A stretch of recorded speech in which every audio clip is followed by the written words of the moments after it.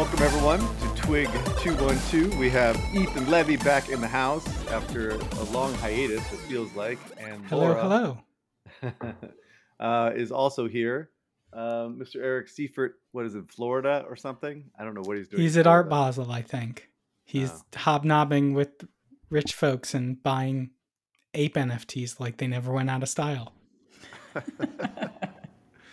Let's see. We're going to quickly cover Nintendo's new, quote unquote, new and improved mobile strategy. Levy's going to speak about the Apple new app pricing policies, which I did not quite understand when I read through it. So I'm glad he is now covering it. And then we're also going to rehash this hybrid casual classification that we found out that our own Mishka Katkov was one of the ones that coined that term after the cat fact, which is really ironic. And that's it. How's everything going? Ethan, Laura? Well, my quick life update, I've got two. One is I've been doing coding. I've been making my own prototype for the first time in 2 years, and it is so much fun. It is so much fun to code. It's like if I write code for 45 minutes and hit play and it works, I'm like, it's fucking magic. I am a genius. Like every time, it doesn't get old. So I am having so much fun with game development lately, and I wanted to share my joy and enthusiasm. And if you're having some seasonal affective disorder, I cannot recommend enough Personal Game Jam or something. It's rejuvenating. By the way, what are you using? Like, what are you using to code? I use GameMaker Studio 2, which I love. It's cheap. It's easy to use, pick up and play. There's great tutorials. You can get it on Steam.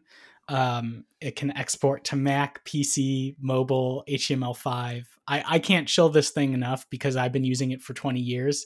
Very and cool. I literally taught myself to code by reading the manual and, cloning Pac-Man in it. So I love GameMaker Studio. It is a professional piece of software now. Like Hotline Miami was made in it and a bunch of other games. Cool. A lot of what you see on itch.io was in GameMaker. So like I'm not a real programmer, but I can play one on TV. Got it. Basically.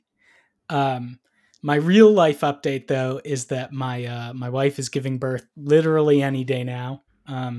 Sometime in the next 2 weeks in all likelihood. So I'll be off mic for quite a while with this being child number 4 and final and taking paternity leave. I'll probably be back sometime late January onto Twig if I'm getting 5 hours of contiguous sleep a night.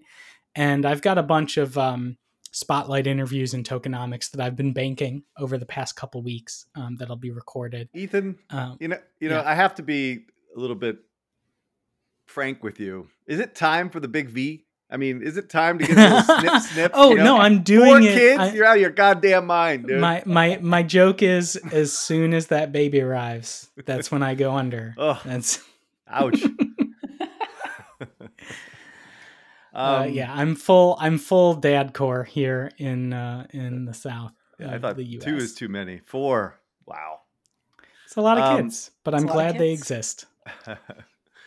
Well, I have a personal story to share. A story of triumph, of loss, and sage life advice for all of you out there. So buckle in. So first, my story of triumph.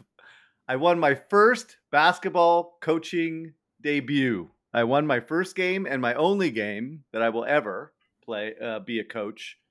And now I'm retiring with a perfect record. That's my goal. Honestly, I didn't do much. You did one game. I didn't do much. Did you cut the orange slices? Exactly. I changed the defense a little bit too late. Of course, my son was the one that told me to do that. But I did call a key timeout at the end of the game. We were up by 5 with like a minute or so 2 left. And we were about ready to turn over the ball. I called the timeout.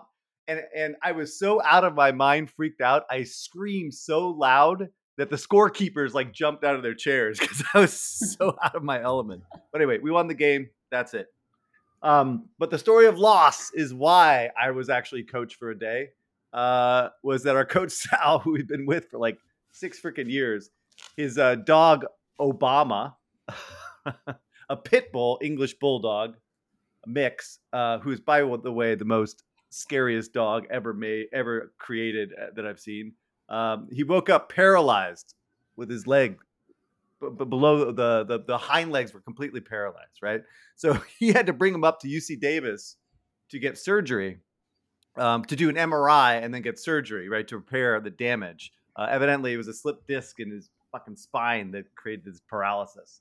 Sadly, Obama died before they even did the surgery under giving him anesthesia. So rest in peace, Obama. Of course, That's now quite sad. It is sad. It's very sad, right? I mean, this sad. dog was horrific, though. I mean, I have to be honest. Like, this is the type of dog that when you go in the house, it is like slamming its body against the door trying to get at you. You know, it's fucking scary, right? But anyway, rest in peace, Obama. And now this whole podcast is going to be flagged because I've said that this is Obama, right? Yeah. Between that and anti dog sentiments, I think this is the one we finally get canceled. Maybe this could be it. So this is my sage life advice to you. By the way, my wife is a veterinarian. If you guys didn't know that, but anyway, this is my advice for you. For the sake of all things holy, do not buy purebred dogs. Like, they are genetic mutants. These dogs do not belong in nature. And the worst of them are English bulldogs, French bulldogs, Great Danes. Basically, any purebred has been bred to death so that they have like no genetic. They have so many genetic abnormalities because because they've been completely overbred. These dogs are like island people, you know? And these abnormalities lead to like lymphoma, mast cell tumors, patella luxations, mitral valve disorders, hip dysplasia, curvatures of the spine. They are fucking freaks of nature. And English bulldogs are the fucking worst. They are so genetically modified that they are incapable of reproducing on their own. Their little legs are too short. Their penises are too short, so they can't mount the dog. So you have to artificially inseminate them in order to like get pregnant. And the second thing is they're bred with their heads are so freaking big they can't fit through the canal, right? And so you have to actually do a cesarean to have these babies born. So fundamentally, these dogs are absolutely genetic disasters, and they have like flaps over their eyes that have to be removed by expensive facial reconstruction. Yes, this is plastic surgery for dogs, people. They almost all have hip dysplasia and elbow dysplasia and other spinal problems, which is the problem that Obama had, right? They have heart problems, eye problems, immune systems, breathing problems. They are waking medical money pits, okay? So as a public service announcement, go adopt a fucking rescue dog, find a mutt somewhere, and stay away from these purebreds, all right? There we go. That's my my public service announcement for the year. All right. What else? Anything for you, Dolora? That's my update. Well, nothing quite as heavy, but I got a new microphone. Actually, my boyfriend listens to the podcast and said I sounded pretty terrible. So last week, Eric said, you need to get a microphone. And I was like, why? Everything's fine. And then I was told I sounded bad. So here we are. First time trying this microphone. Now, why don't you get a freaking chair? Like, now you have the whole point of the mic is to put your face in front of it, right? Instead, you're like standing up and like bending over. Like, they haven't arrived yet. They had. So my flat has a sofa, and I don't have space for a table and chairs, and I'm waiting for these bar stools to arrive any day now, just like Ethan's baby.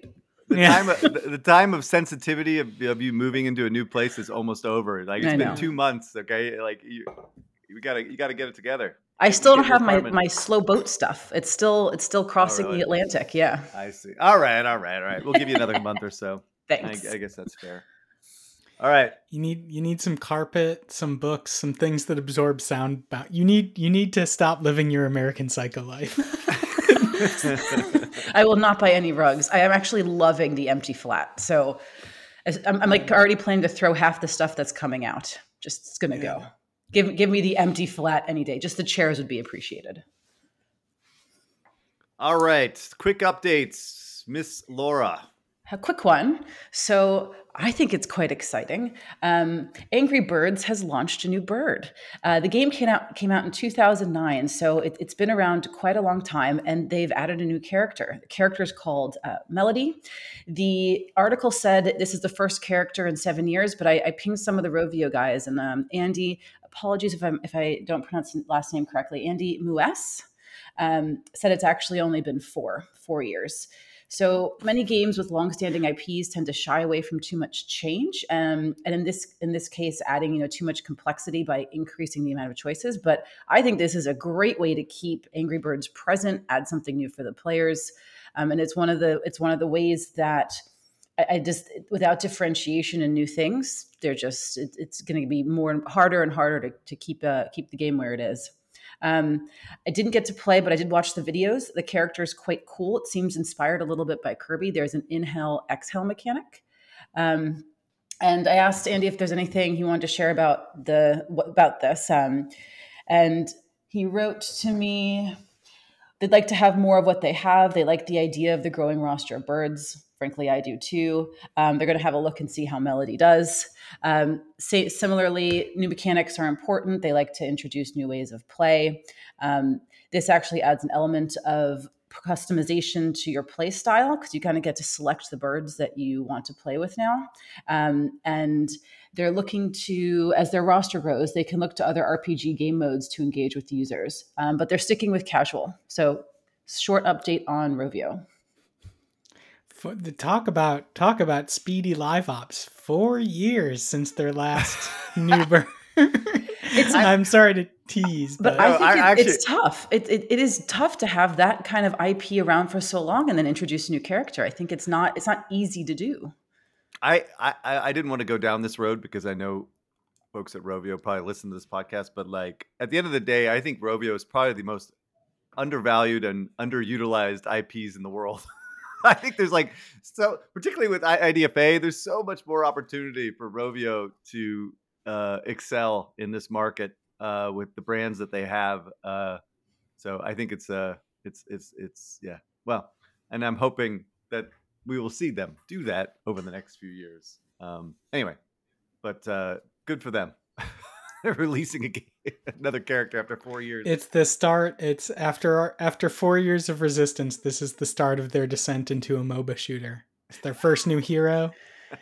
It's gonna blow up before. I mean, I'm pretty sure they've released an Angry Birds MOBA shooter. Like they've done every genre of game with the birds.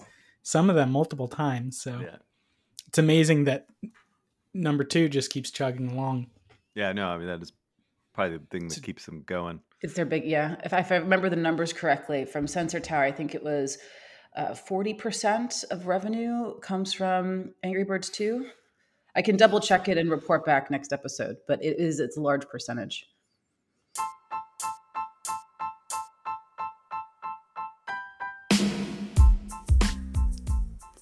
This podcast is brought to you by Google for Games. It takes more than a collection of tools to help you bring your gaming vision to life. With cross-platform solutions that give you access to billions of potential players around the world, Google is your partner to create great games, connect with players, and scale your business. Visit g.co/Google4Games or go to the link in the podcast description below. And if you ask me, Google for Games is the destination to learn more about game solutions and latest research and insights from Google's gaming teams to help you achieve your goals. If you're not driving or working out while listening to this podcast, I really suggest you fire up that browser and check out Google for Games. This episode is brought to you by Data AI. Yes, they were called App Annie back in the day, but let's not talk about that. Let's talk about how Data AI is the first company to combine consumer and market data with the power of artificial intelligence. And Data AI does this to unlock unique consumer and market insight to accelerate competitive advantages across all digital channels worldwide. What we here at Deconstructor of Fun really like is Data AI's Game IQ tool. It's this fantastic market and competitive intelligence tool for mobile gaming that allows publishers to really get to the feature level of a game without doing a full-on deconstruction first. Using this tool, your team can quickly tie features to performance KPIs, which will help you make difficult roadmap decisions. It's also a great tool to identify hidden growth opportunities as you can analyze games on a scale. As you well know, there are hundreds of thousands of gaming apps in the App Store and thousands of new mobile games released each month. And while we don't want you to stop reading and listening to Deconstructor Fun, the fact is we can't cover it all. With Data AI, and especially their Game IQ tool, you'll be able to efficiently determine what features provide a lift, make roadmap decisions based on accurately modeled expected outcomes, discover how competitors lifted performance through feature releases, benchmark performance against your competitors, focus with confidence on the highest potential genre for a new game release. We here at Deconstructor Fun are huge fans of Data AI, so what are you waiting for? Go to Data AI and try the service for free. My quick update, Callisto Protocol launched. Again, part of my job is to forecast and figure out what these titles are going to do before they launch. And clearly this game is underperformed. The stock has gotten absolutely destroyed. It had spiked back up because of speculation that this game is going to do well and expectations from the analysts. But my prediction was it was going to do 2 or 3 million units, during the next 6 months, for launch. And it's basically going to do that or less at this point because the game is just really bad. It's actually not bad. I shouldn't say it's bad. It's actually it's just too short, and it's niche. So I think some people will claim that horror is not niche in the gaming market, as Mr. Ethan suggested earlier. But what I'm trying to say is that pre-recording. What? Yeah. We talked about this pre-recording a little bit. Yeah, a little bit, right. The horror genre, the single player horror genre, is niche by definition to me anyway. And they don't sell a lot of units, but there are exceptions to that, right? But there are a lot of reasons why this game wasn't going to do well, besides the fact that I think the horror genre is relatively niche. One, it was releasing in December. You never release games in December, particularly new IPs, because you get drowned out by all the activities that are going on during the holidays, right? And you can't really make an impression on something new, They were a really inexperienced publisher. They used Krafton as a publisher, which I don't think makes a lot of sense. Although I can't really blame the marketing. I think they did a reasonably good job. But I think overall they would have much better off with something like EA or even Activision or whatever. There was hardly any buzz going into launch, which may have been part of the publishing problem, besides Enthusiast Press, which absolutely love these guys. And I think the biggest fundamental problem they had was they pushed this game out too early, right? Is that they were really trying to get this thing in their fiscal year to make up for the poor performance of PUBG New State, and that was not acceptable, right? Because I think it launched with a lot of bugs and problems. But what I got wrong on this is that the reviews actually were worse than I expected. I expected the reviews to be in the low 80s, and they're in the low 70s, and that's primarily because the game is too iterative on Dead Space and the quality of the bugs.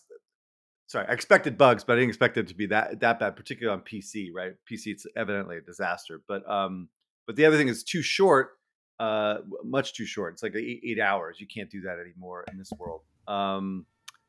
And I think the really biggest thing I missed was that they really lacked innovation. The game was so iterative, and they just basically replicated almost exactly the same kind of things as Dead Space, which is a little bit disappointing.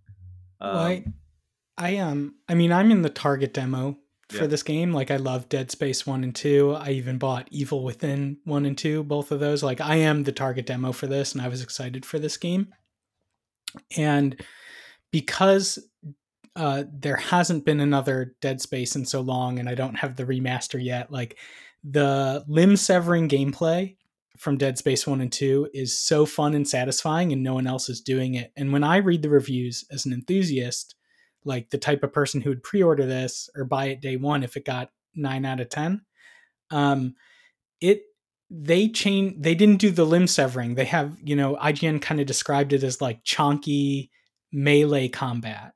And it's well, that's not what I wanted. They really innovated the core gameplay kind of in the wrong direction. Interesting. Right? Yeah. I don't want first person melee combat. I always find that disappointing. I need third person. And so all I need is like, I check out the review score. I see like the combat is weird and unresponsive and it's buggy. And in my brain, I just go, okay, well, when it's $5 or $10 on Steam, I'll buy it.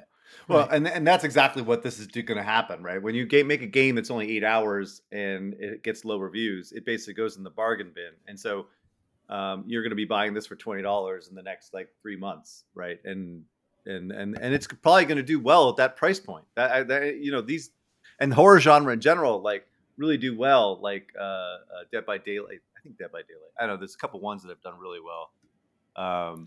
Dead by Daylight sold a Dying lot. Light, The Resident Dying Light. Evil. No, The Dying Light was Resident the Evil one. remakes. Okay. Yeah.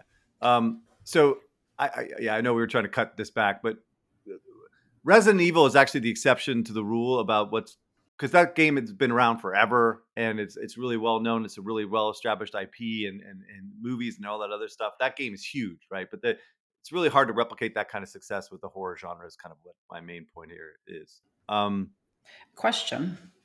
So, as someone who cannot watch horror movies or play horror games because I get terrible nightmares, the only one that sticks in my mind is Alien Isolation. How does it compare to this one? I'm just curious because that game for me was a little bit of a viral hit I can't forget. I didn't play, but everyone talked about it.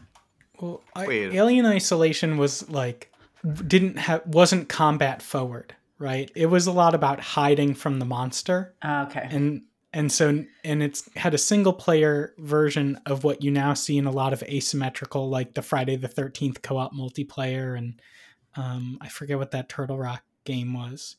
But I think Alien Isolation was much more of playing a horror movie.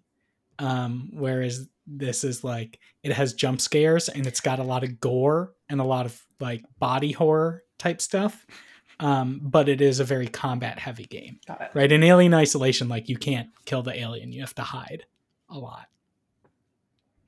Anyway, well, the good news here is like this game is good enough, I think, to justify them making another game, right? I think the team has proven that they can execute against a AAA game. And so what I'm hoping is that they reinvest in the team and they make something else, maybe outside the horror genre, potentially, or build something that innovates and brings more people into this genre, right? And the team is amazing and they're well credited. I don't know if everyone knows the team, but they made Dead Space, but they also made Call of Duty Forever with Activision. So anyway, so I'm hoping for the best for these two guys. They're pretty amazing game developers. The next thing, I don't really want to talk about this stuff anymore, but it is like really topical right now because I think things are not looking good for this deal between Microsoft and Activision. But the latest news is that Microsoft is giving a 10-year deal to Nintendo, right? So that for 10 years and Steam, by the way, which is a little bit more interesting, but 10-year deal in which the Nintendo will have Call of Duty on their platform. Now, the problem with this, the reason that this is all posturing and absolute bullshit is it's been almost 10 years since there was a Call of Duty on Nintendo platforms, right? It was a Wii U version of Call of Duty Ghosts, which did less than 100,000 units, right? And it was a terrible, terrible, terrible, terrible game on the Wii U, right? Because the hardware could not handle it.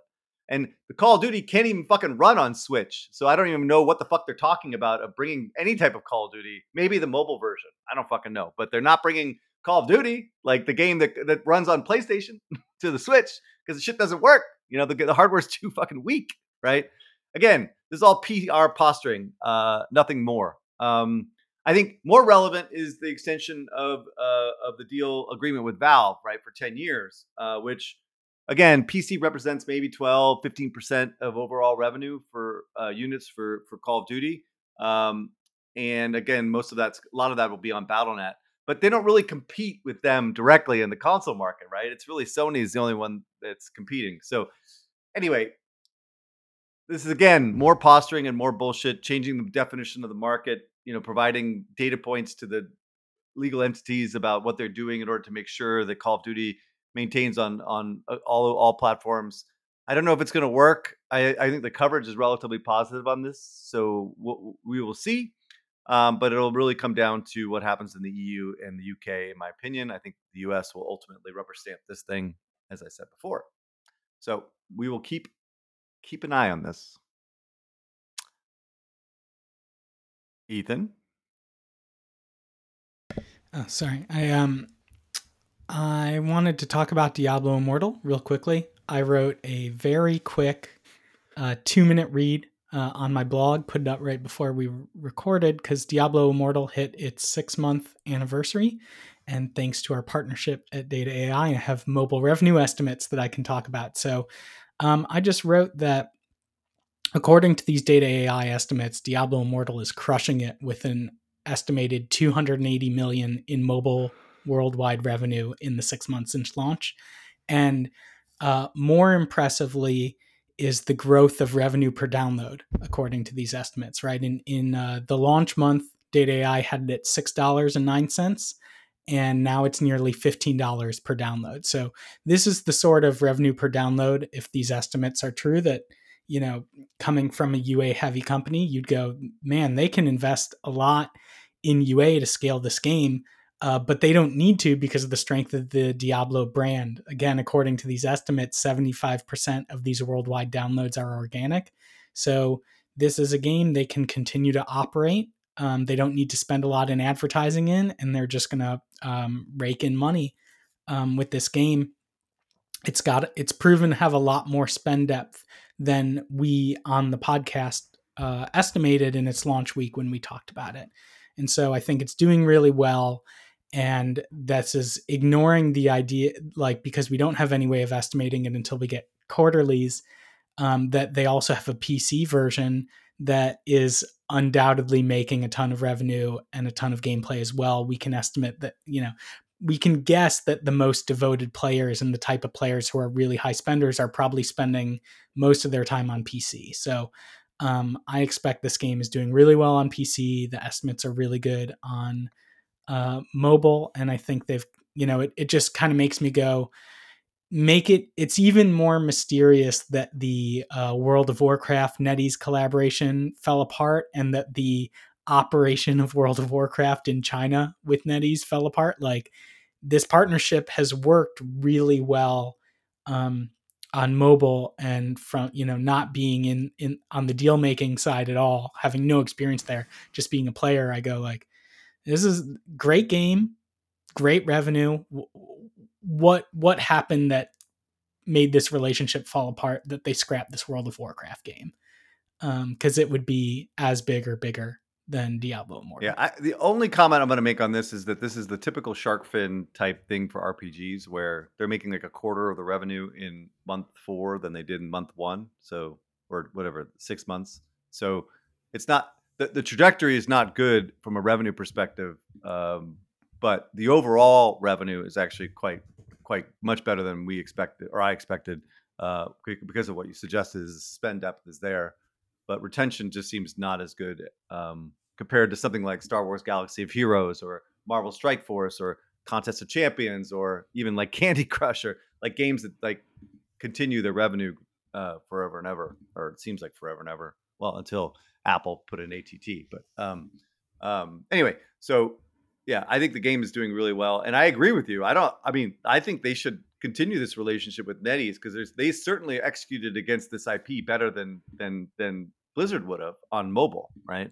And bringing WoW to mobile would actually be really, really interesting. You know, given the types of games that they've made out there, it makes total sense. So we'll see.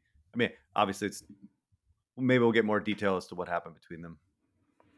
Yeah, it'll be to the point of the shark fin. It'll be actually really interesting if we get more insight into the revenue as quarterlies come out, because it's possible. I mean, one hypothesis is a shark fin, because one of the biggest gaming brands in the world came out with promotion from the platform holders and a bunch of brand marketing, and so it blew up in the first month, and now it's, you know, lower user base and more hardcore users. A second hypothesis is that the biggest spenders moved to PC and moved their revenue to PC. Yeah, but there's no evidence they're actively doing that. But I hear what you're saying, though. Like, yeah, I mean, I'm just like, I'm making hypothesis about the future, and hopefully we'll get some more data as quarterlies and annuals come out. Yeah, and we'll see. Their forecast for next year has got to be significantly lower than for the next couple quarters should be significantly lower than the first couple quarters, if I'm right. And then the China revenue, you have to keep in mind the China revenue, they don't make any money on, right? Or make very little relative to the Western revenue. So right, yeah, we don't know the details of the revenue split between the two companies. So well, this is just I know I know that they make very little money on the China revenue. Like that, I know that for relative certainty. Because I think the company has actually said that before. So, all right, Laura. I actually pulled this for Ethan. I don't know if you want to comment on this. I could do a little summary, and then I'm going to refrain from comment. So Apple blocked, so I pulled this from Benedict's newsletter, but Apple blocked Coinbase for including NFT transfers in its app unless it gets the standard 30% commission, which in the case of things like Ethereum gas fees is not remotely feasible. So this is kind of touching back on the argument of platform fees and a lot of the discussion that's been happening. And I'm curious on Ethan's take on this. Yeah, I have to correct you that it's Ethereum. Oh, sorry, Ethereum. No, I appreciate it. I'm not in the crypto world that much. So. Yeah. I'm actually going to read Tim Sweeney's tweet on this that I retweeted because I thought it was really good. You know, I'm not 100% aligned with Tim Sweeney and his war against Apple. And a lot of times I find myself disagreeing, but now that it's in the crypto realm, you know, he said, if they can lawfully add a 30% Apple tax to all NFT transactions, then they can lawfully add a 30% Apple tax to all online banking and stock trading transactions. The App Store monopoly is seizing control of the American economy. Apple must be stopped. All right. So that's a very strong two closing statements from Tim. But the thing that I think where I'm in alignment is the gas fee on blockchain-based transactions. When a user pays it, this is the equivalent of this would be like if the user had to pay for their AWS fees while playing any live service game, right? This is not revenue that is being generated. This is the processing cost.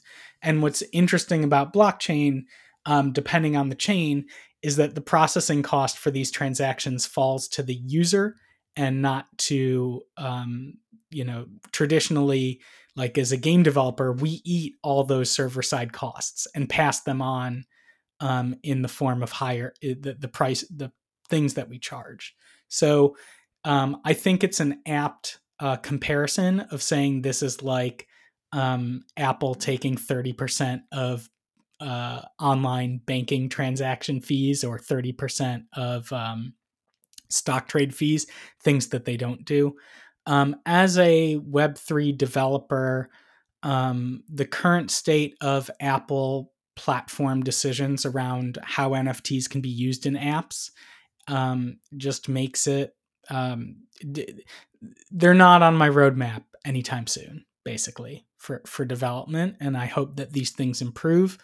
Because I feel like the policies are out of line with other kind of standard in-app purchases right now. And it's just like, if I can't use NFT ownership to unlock in-game features and content, then what's the purpose of having NFT based gameplay on mobile?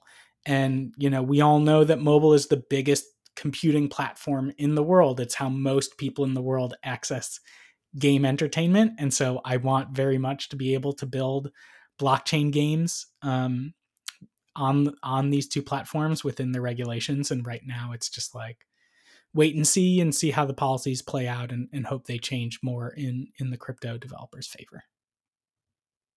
I mean, the only comment I have is this is very consistent with Apple's policies forever.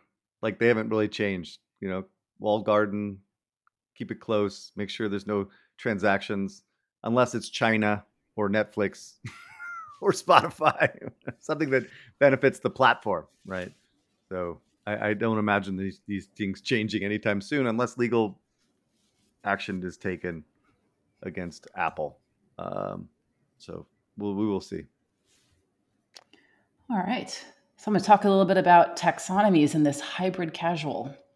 So last week in the first version of 2.11 Twig, I endeavored rather eloquently to open a discussion on taxonomy and genres initiated by a sponsored post on Pocket Gamer. So not Mishka, I think it was Mishka and Om's original article they wrote a couple of years ago.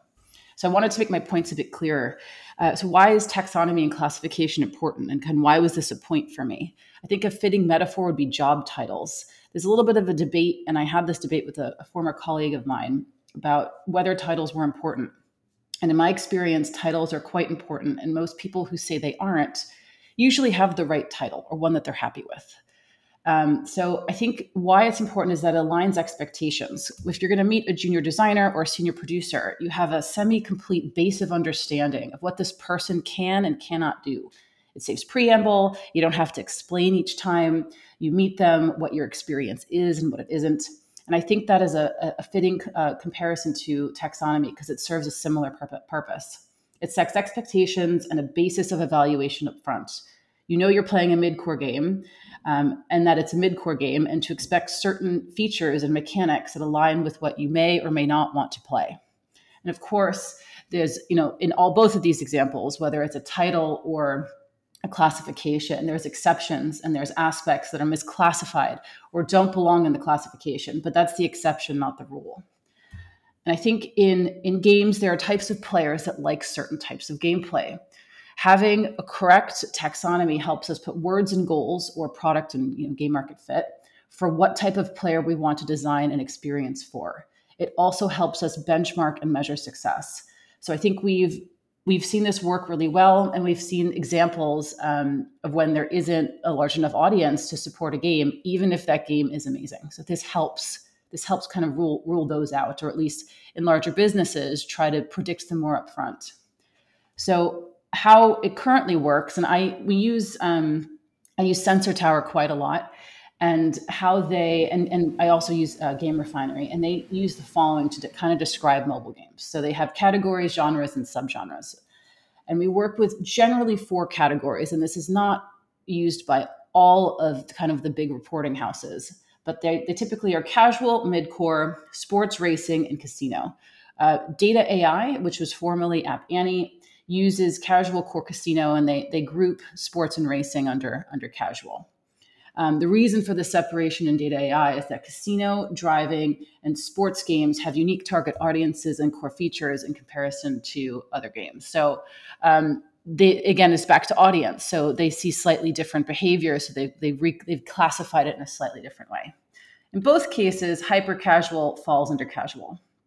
And then genre, that includes what we know and love: puzzle, hyper casual, simulation, lifestyle. And then subgenres break down larger genres. So that's where you get the trivia, the word, the match 3, puzzle, etc. So I'll be the first to admit that I use genres and subgenres pretty interchangeably. So I haven't been quite sticking with what I would consider with Sensor Tower or with Data AI, how they would classify it. So this goes back to the original article, and how does the proposal of hybrid casual fit or not fit, and why? Laura, go ahead.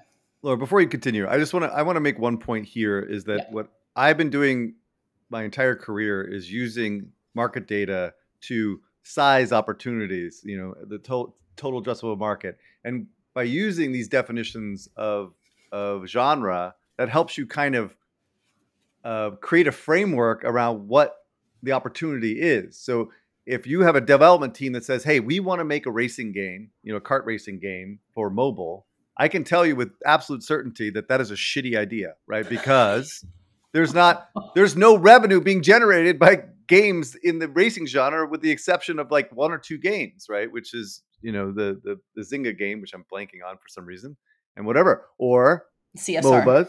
CSR, or MOBAs. Don't fucking make a MOBA in the West, right? Why do I know that? Because every game that's come out with the best IP possible has fucking failed, right?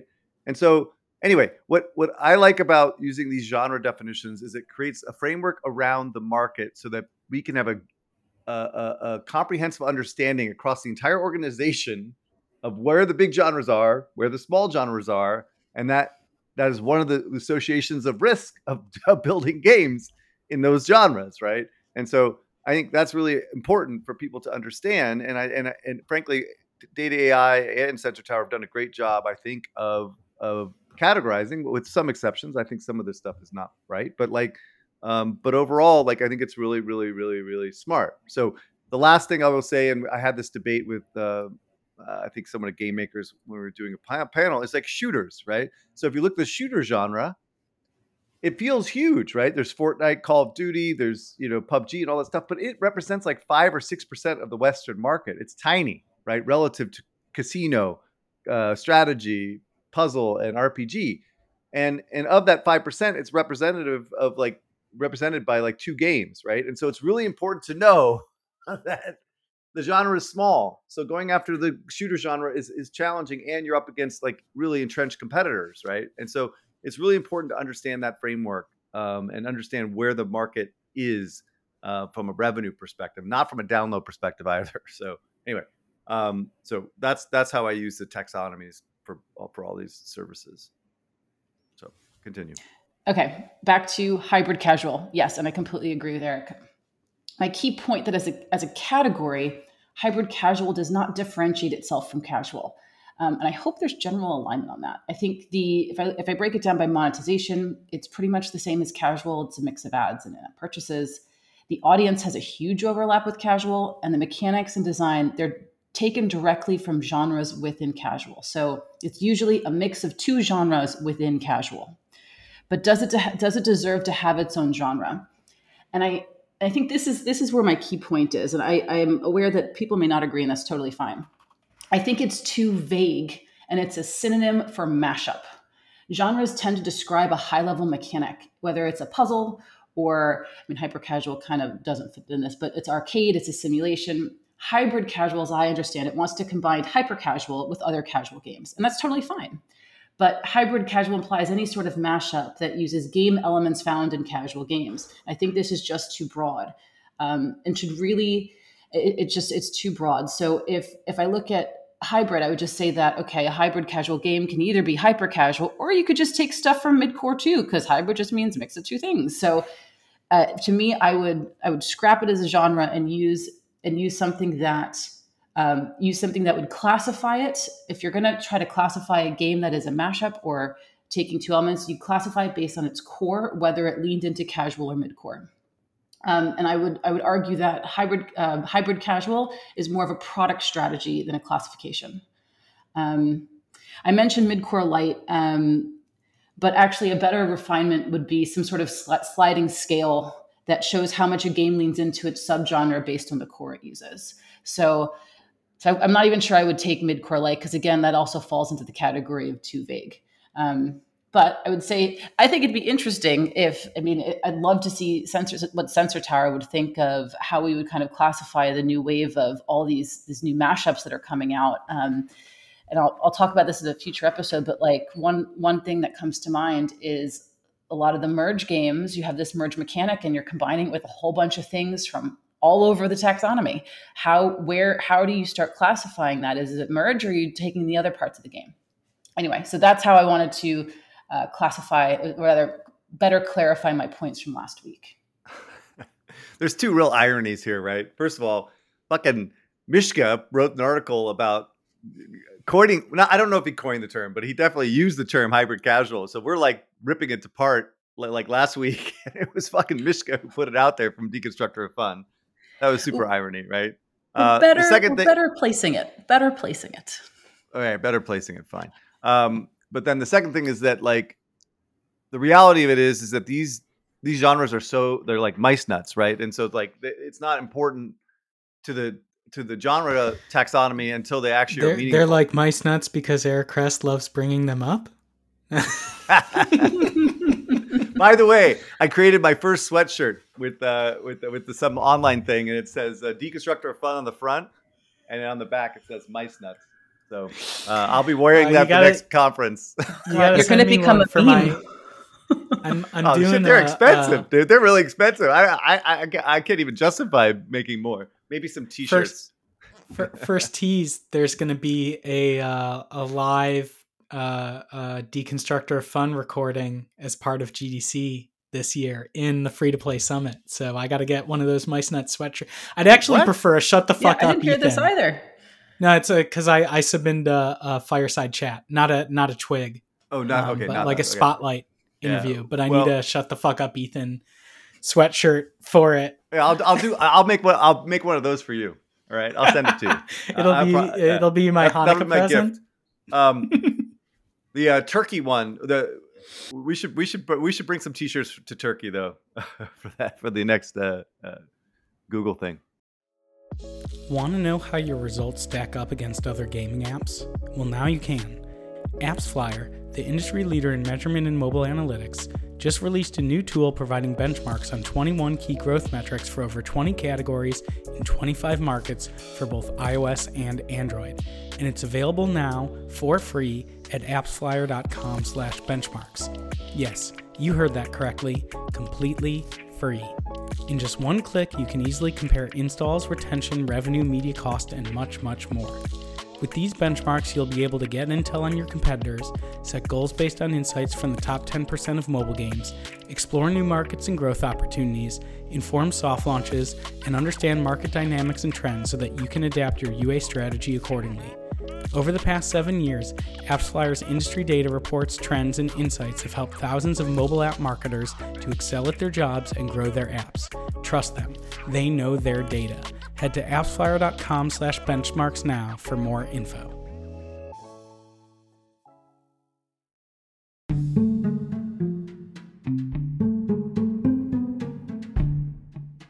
Let's pause this podcast for a moment because I need to talk to you. That's right, you. Are you ready? Good. So, you're an indie game developer and you need funding to help you launch and market your game. No problem, right? There should be one place where you can get funding and resources, but there really hasn't been one. Until now. Our friends at Xsolla have launched Xsolla Funding Club, which you should check out ASAP. Xsolla Funding Club is a matchmaking service for developers, investment firms, and groups, as well as video game publishers. They have a simple process. Developers apply to join the funding club. Once they're accepted, their applications are sent directly to interested investors looking to invest into video games. Games just like yours. It's a win-win situation. Qualified developers get their game pitches placed in front of funding sources, while investors discover curated games that meet their criteria for the investment portfolio. Ready to get started? Just head over to xsolla.pro/funding or find the link in the episode description and apply today. Xsolla Funding Club, putting the fun back in funding. Moving on. So Nintendo. Okay.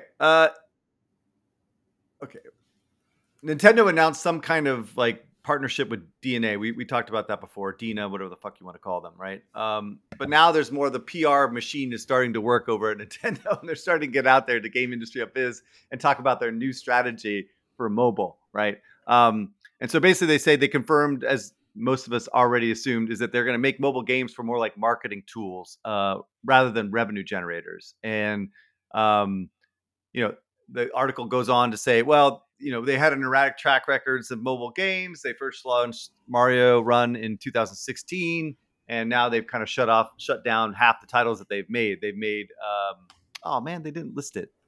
Oh shoot, Dragalia Lost.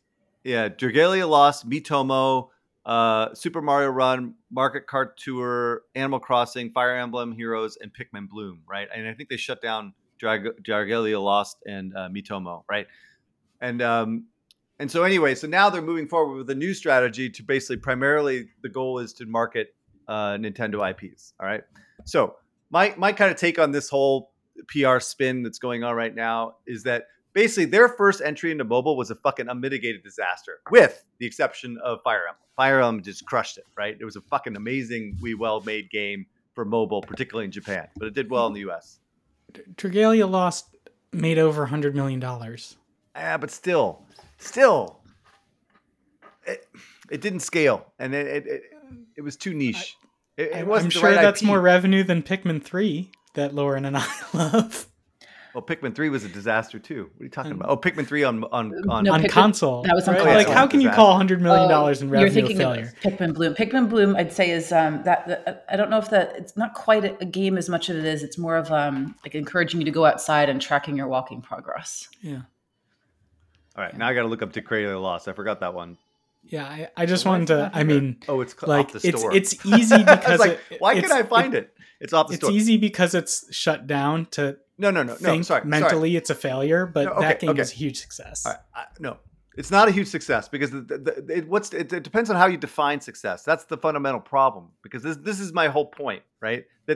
That was not the original strategy by Nintendo. This is like revisionist history, right? Before in 2015, when they started announcing their mobile strategy, there were analysts out there expecting billions and billions with a B, and within like 2 or 3 years. This wasn't not like a 5 or 10 year plan. Like I remember what's his name, Serkin Toto, who's a brilliant guy who does Japan. He was like fucking neat. Sorry, I was going to use a bad word, but knee deep in this thing. He was a fucking absolutely loved the strategy of bringing Nintendo games to mobile. He had said at one point that everyone wants Mario Kart on mobile. This thing will make billions, but when it comes out, right? And basically the game made 200 million on 200 million downloads in the past 3 years, right? So that is a success. I agree with you in terms of revenue, right? But in terms of what expectations were, it was an absolute disaster of epic proportions across the entire portfolio. Again, with the exception of something like Fire Emblem, and maybe Dragalia lost to some degree, but whatever. They shut it down for obvious reasons, right? Probably the cost of maintaining it was too much, right? So anyway, what I really do think that Serkin and others made a mistake in terms of how Nintendo approaches game design and how it was never going to be successful on mobile, right? And so they are about creative integrity, right? The exact opposite of traditional, like aggressive, shall I say, predatory monetization design of free-to-play games, right? And on top of that, Nintendo's franchises themselves don't necessarily translate to mobile because a lot of their franchises require like precise control, like Mario Kart, Donkey Kong, Mario, etc. Like, and that's really hard to replicate on a mobile device, right? And so anyway, a lot of their IPs just don't fit, right? And then after they announce the Switch, and then as they see all the success on the Switch, right? This is really their entry into the mobile market, right? This is like their first mobile game design system since the 3DS, right? Way back when, right? And so their goal now is clearly to support the Switch as a handheld device, as well as a console to connect to your TV. And so, again, this new approach makes sense, right? They want to support mobile as a way of marketing their IP to the mobile gaming audience, which is absolutely massive, right? And so they can build great experiences around their IPs and not worry about integrating these monetization designs on their beloved franchises, right? So it's perfect, like fit. This is what it should have always been, is my kind of opinion and what I had said way back when, right? So what should happen is that they can bring mobile games to players around the world, which basically a marketing vehicle for the Switch, and creates like this aspirational purchase of the Switch, for this big worldwide audience. And I think it's a win-win-win, right? Overall. And I honestly, I do think this is like this strategy makes sense, and it gives Nintendo, their franchise is just a broader market, worldwide market, and hopefully will bring more Switches to the main, to the massive worldwide audience, right? Ultimately, right? So anyway, that's kind of my take, is that, again, I think this strategy makes sense, and and we should see some amazing experiences from Nintendo on mobile over the next couple of years that don't have one. I keep using the use predatory just because I'm trying to. I am not a predatory game designer, as I'll say in this next segment. The users want to spend money. I know. Spending money makes them happy. I'm just trolling. These guys are giving me a hard time. I actually have a question for you, Eric, and you may or may not know. These expectations, were they set by Nintendo forward-looking statements or DNA forward-looking statements, or did analysts, like, if an analyst, from my mind is on the operator side, if an analyst says something that's wildly divorced from reality and my game makes a bunch of money, like, that's a success. But if analysts or Wall Street, make a bunch of silly assumptions and then stock price goes up, like, it's a very weird world to me, I guess. And so like if these predictions were not based on forward-looking statements from Nintendo or DNA, then like I don't care what someone on the outside says. They don't know anything. That is a fair question, 100%. And there's certain circumstances in which it is the analysts that are way expectations are overblown. Like all the forecasts around Unity, AppLove, and Iron Source. Well, there was a combination of both. Never mind, that's not a good example. In this particular case, Nintendo was probably less aggressive in terms of expectations, but their expectations were a lot higher than what they ended up performing. DNA, on the other hand, their expectations implied some insane amounts of growth relative to because they were already partnering with Nintendo, and that was part of their forecast, right? Which is what leads analysts to higher forecasts going forward. They extrapolate based on what DNA is saying on what Nintendo should do, and so it's like this. It's a circle jerk, right? In terms of expectations, and it creates all kinds of problems from expectations, but it is up to Nintendo to manage those expectations, right? Ultimately to the investors, which they generally do a very poor job of. Sorry, I shouldn't make that flippant remark, but what I'm saying is it was a combination in this case. Other cases, not so much. It was more, a lot of it lies on the companies, and a lot of it lies on the analysts. It depends on the circumstance. So, but. Thank you for clarifying me. No worries. The world of markets and analysts is important and mysterious, I guess. That's how I feel about crypto. Right. All right. Cool. I'll close it out with a news story from gamesindustry.biz. Apple unveils new app pricing options. Let me just read from the article. The update will add an additional 600 set price points and 100 higher price points available upon request, giving users a total of 900 different pricing options to choose from. The prices will range from 29 cents to a high of $10,000 should the price be requested. From today, app makers will also be able to manage currencies, taxes, and conversions easier with the automatic price generating across multiple territories based on the price of one store. So I think this is really great news, these higher price points, right? We've had $100 as the highest price point on device itself since free-to-play existed.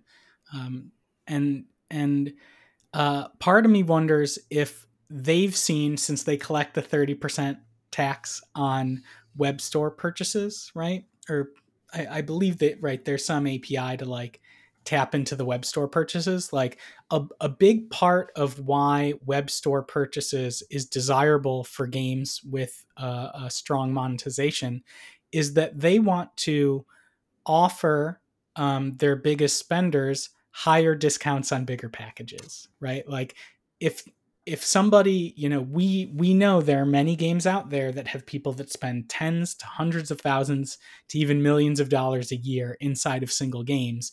And imagine, like, if you are that user that made headlines in Mobile Strike for spending $2 million, like how annoying it is to spend $2 million, $100 at a time, right? Among these players, there is a desire for the players for more convenience and for the developers to give them a bigger discount, give them more currency and more perks for spending that money.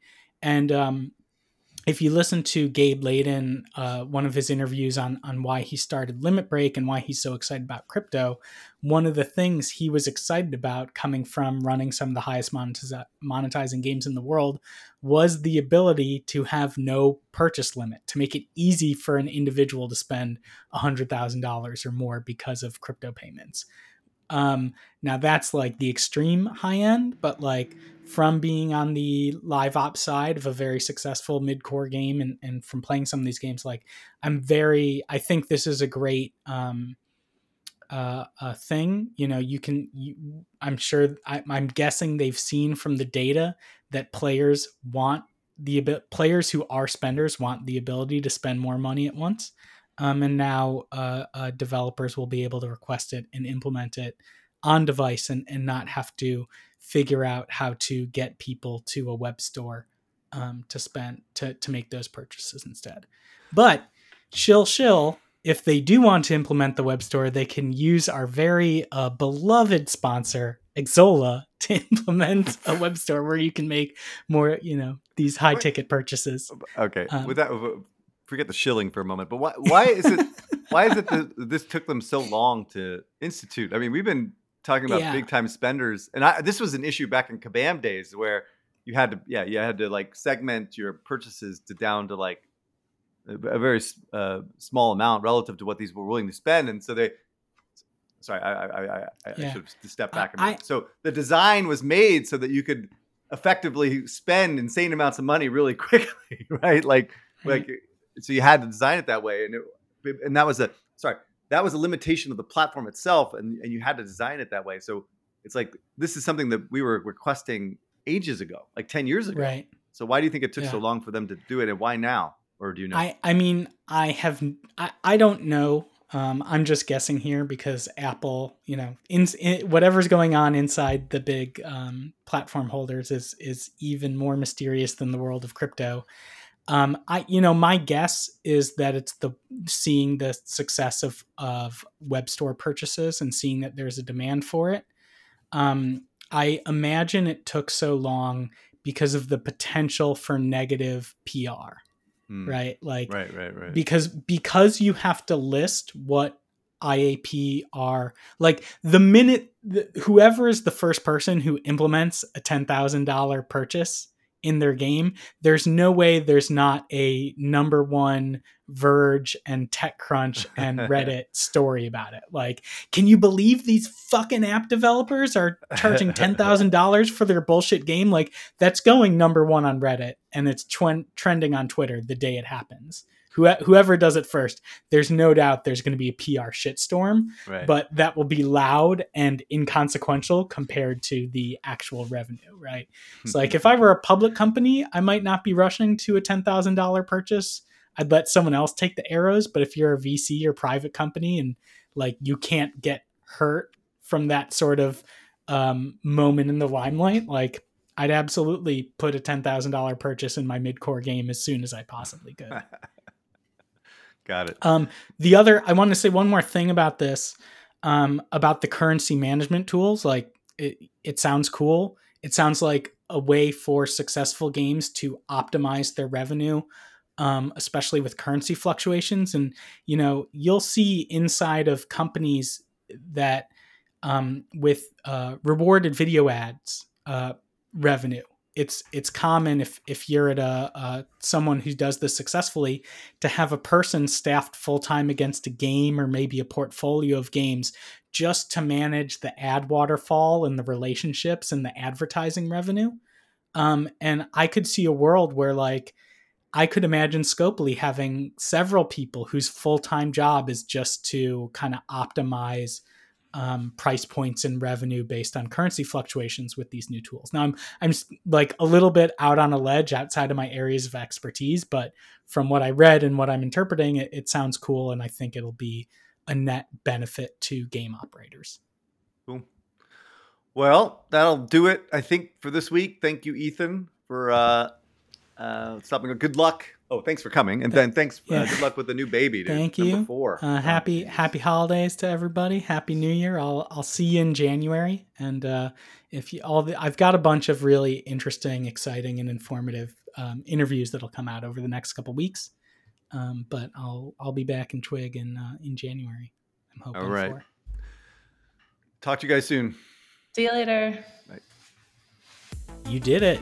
You made it to the end of the episode. As a fan of the show, it would help us out if you subscribe and leave us a review on the podcast service of your choice. More importantly, are you a member of the Deconstructor of Fun Slack group? If you have 5 years or more of games industry experience, go to deconstructoroffun.com/Slack and apply to join.